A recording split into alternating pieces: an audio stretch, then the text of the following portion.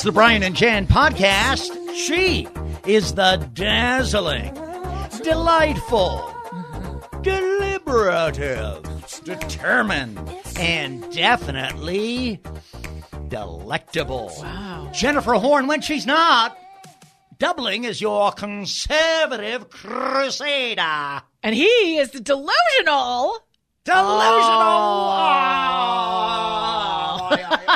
No, he's our lovable liberal. That is the voice of Brian Whitman. Jennifer, great to be with you. Great to be with all of you who download the Brian and Jen podcast. Do so.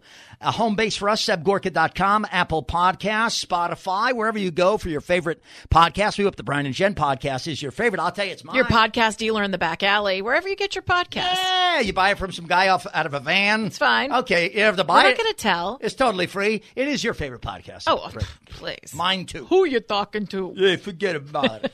Okay, so President Trump, quite an interview a couple of days ago this week with my favorite, Chris Wallace. Yeah, Chris Wallace. In this interview, it was so interesting to watch because it was really spicy. It was they were going back and forth. They were fact checking each other, which I thought was kind of interesting. And Chris Wallace, to his credit, said this about President Trump. He said, "You may criticize some of the things that President Trump said during this interview, but at least he actually said them." The fact is the president is out there. He sat there in this broiling heat with me for an hour, took all the questions. You can like his answers or dislike them, but he had answers. And Joe Biden hasn't faced that kind of scrutiny, hasn't faced that kind of exposure.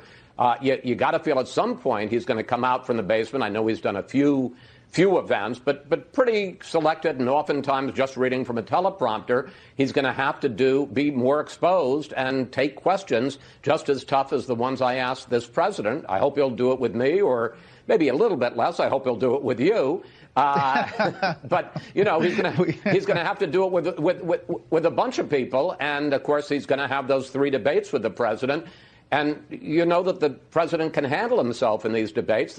I think there is an open question there. Can Joe Biden do the same? That's Chris Wallace of Fox News Sunday. A bit of a post-mortem on his program of the interview he did on Sunday on Fox News with President Donald Trump from the president's patio just outside in front of or behind, I should say, the Oval Office. Mm-hmm. One of the things the president said during this interview, Jen, you know this, that has gotten a lot of attention is when Chris Wallace asked the president if he would accept the results of the upcoming election. We're just about 100 days away. Sure. So the president's answer, I think, raised some eyebrows. I think it's interesting that people even ask this question. I don't know, the idea that I think is being put out there by the critics of the president is that somehow he's going to lose the election and he's not going to want to leave, which I think is pretty ridiculous. But Chris Wallace asked the president if he'll accept the results of the 2020 election. In general, not talking about November, are you a good loser? I'm not a good loser. I don't like to lose. I don't lose too often. I don't like to lose. But are you gracious? You don't know until you see. It depends. I think mail-in voting is going to rig the election. I really do. Are you suggesting that you might not accept the results of the election? I have to see. Look, Hillary Clinton asked me the same thing. No, I asked you the same thing in the debate. There is a tradition in this country. In fact, one of the prides of this country is the peaceful transition of power, and that no matter how hard fought a campaign is, that at the end of the campaign, that the loser concedes to the winner. Not saying that you're necessarily going to be the loser or the winner, but that the loser concedes to the winner and that the country comes together in part for the good of the country. Are you saying you're not prepared now to commit to that principle? What I'm saying is that I will tell you at the time. I'll keep you in suspense. Well, okay? Chris. And you know what? She's the one that never accepted it. I agree. She never accepted her loss, and she looks like a fool. Can you give a direct answer? You will accept the election? I have to see. Look, I have to see. No, I'm not going to just say yes. I'm not going to say no. And I didn't last time either.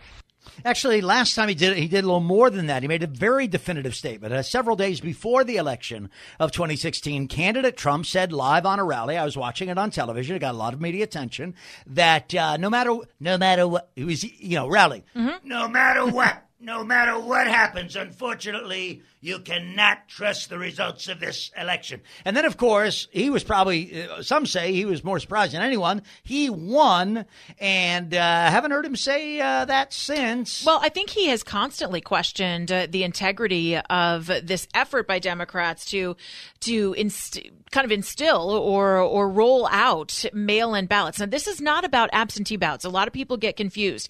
Absentee ballots are something that you, Brian Whitman, or me, Jennifer Horn, go to the registrar of voters in our local area and we say we want a ballot. That's fine. It's a difference than just handing everybody on the voter rolls a ballot, leaving people who are dead getting ballots, leaving people who have moved getting ballots, leaving people who are illegal getting ballots. Those ballots floating around, leaving you ripe for voter fraud, like we saw in California when ballot harvesting was really pushed into high gear and changed the trajectory of many elections that would have gone in the direction of Republicans, instead went to Democrats. And you see, Jennifer, this year, obviously with coronavirus, obviously with people who have coronavirus, heaven forbid, who are ill, who are home, not hospitalized, and then you have groups of people who just for whatever reason they don't have COVID-19, but they don't want to come out of the house unnecessarily. It's their choice. So they are the people who would seek to do an absentee ballot or a mail ballot from home. So the president anticipates, political note here, president anticipates, I think, a rise in those requests. Well, certainly not even the requests. It's that people like Gavin Newsom in our state, where we're based in California, who says you don't have to ask for the ballots anymore. He's going to mail a ballot to everyone on the voter rolls. That's what people like me, that's what the president take issue with. Why? Because the voter rolls are bloated and they're overdone, and we know this. Could one of the motivations on the president's part be that people who are sitting at home because they're fearful, because the president declared a national emergency back in March and the numbers are worse today than they were then? Are people, the fact that they're fearful, does a president, and he is smart, so he does know that those people see him downplaying coronavirus, COVID-19, the threat. Those people are more likely to vote against him. I think it's a totally different issue. People who are at home and afraid of coronavirus, if they request a ballot, they can vote in any which way they want. The problem here is that when you just send ballots that have not been requested out to people, there are so many instances of those ballots getting tossed away, getting picked up, getting put into the wrong hands. We could talk about in LA County, 100,000 just in this county of Los Angeles that have been found so far are on the voter rolls that don't belong there. Now, you can admit that 100,000 votes might skew an election in one way or another, right? Certainly. 70,000 skewed it in 2016. 23% of those enrolled to vote by the DMV were given to illegal immigrants who don't have the right to vote. That's also a problem. So to pretend that this is simply an issue about whether or not some of these votes are going to be cast for Trump or not, this is beyond politics. This is about the integrity of our vote. Yes. And I would submit to you, in Republican states, if this was to be rolled out by governors in Republican states, Democrats would be saying, wait a second, you don't want to give a ballot to everybody who doesn't request it, because there are instances of voter fraud that happen each and every day. They happened 2 years ago in our state in 2018. Jennifer, in this conversation here on the Brian and Jen podcast, we thank you for downloading and subscribe. This conversation about voter fraud, use the right word, integrity. I think one of the largest components is the integrity of President Donald Trump on this issue of voter fraud. After he was elected and inaugurated, he took to a microphone and he said to America that millions and millions of people voted illegally. I believe they did. And he promised us that he'd show us proof. If you go state by state, go to Pennsylvania, go to California, you'll find it. The president never held a press conference to present that truth. Well, maybe he should, and maybe he will. But I will tell you right now. Why would he make a promise? That evidence absolutely exists. And then why did he show it to us? He promised us he would. Well, we could talk to him about it. You want to get him on the line? Yeah, let's call him. Hold on. Go ahead. You got his number. Hello, White House. Hi, Mr. President. Brian, Jennifer Horn for Brian Whitman. For Brian. I don't want to talk to him. Yeah, I know. He's a moron. Delusional. But delusional. I'll talk to you, my dear. How are you? I'm doing fine. Thank you, Mr. President. By the way, I wrote some things I want you to say on the podcast all the time about me and the economy, and I rebuilt it. I'm sorry, Mr. President. I'm not a Democrat. I don't get my talking points and then hammer them into everybody's head like the mainstream media.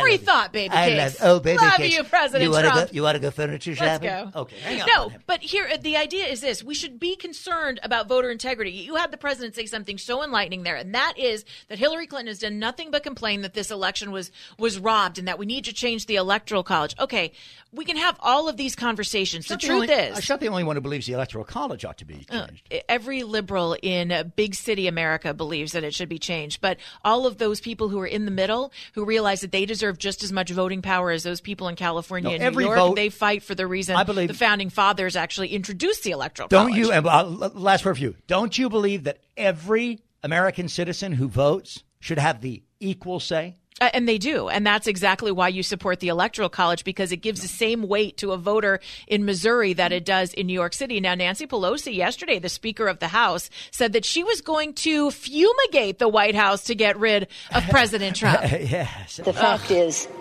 whether he knows it yet or not, he will be leaving. Just because he might not want to move out of the White House doesn't mean we won't have an inauguration ceremony to inaugurate a duly elected president of the United States. And I'm second in line to the presidency. And just last week I had my What about Mike Pence? Regular continuation of government briefing. This might interest you because I say to them, this is never going to happen. God willing, it never will. Yes. But there is a process. It has nothing to do with if the certain occupant of the White House doesn't feel like moving and has to be fumigated out of there, because the presidency is the presidency. It's not geography or location. Get her another cocktail. Oh, Nancy, you're coquettish. Oh. Okay, well, the truth is, I have to say to you that when she says second in line, you said, what about Mike Pence? I mean, if something, heaven forbid, a president's having surgery, incapacitated, heaven forbid, anything other than that, or resigns, then Mike Pence first in line, Speaker second in line. I guess that's what she's talking about, maybe. Yeah, maybe not second in line from Trump, second in line from Pence. That's what she means. Second line from the presidency. Never great at math. If the president leaves. Okay, we thank you for joining us. Apple Podcasts, SebGorka.com. Go to Spotify. Wherever you download your favorite podcast, you'll hear the Brian and Jen podcast. We want you to subscribe. Oh, and if you love the Brian and Jen podcast, write a nice review. Please. And if you don't like the Brian and Jen podcast, go rearrange your sock drawer. Have a great day. All right. Thank you for joining us on the Brian and Jen podcast.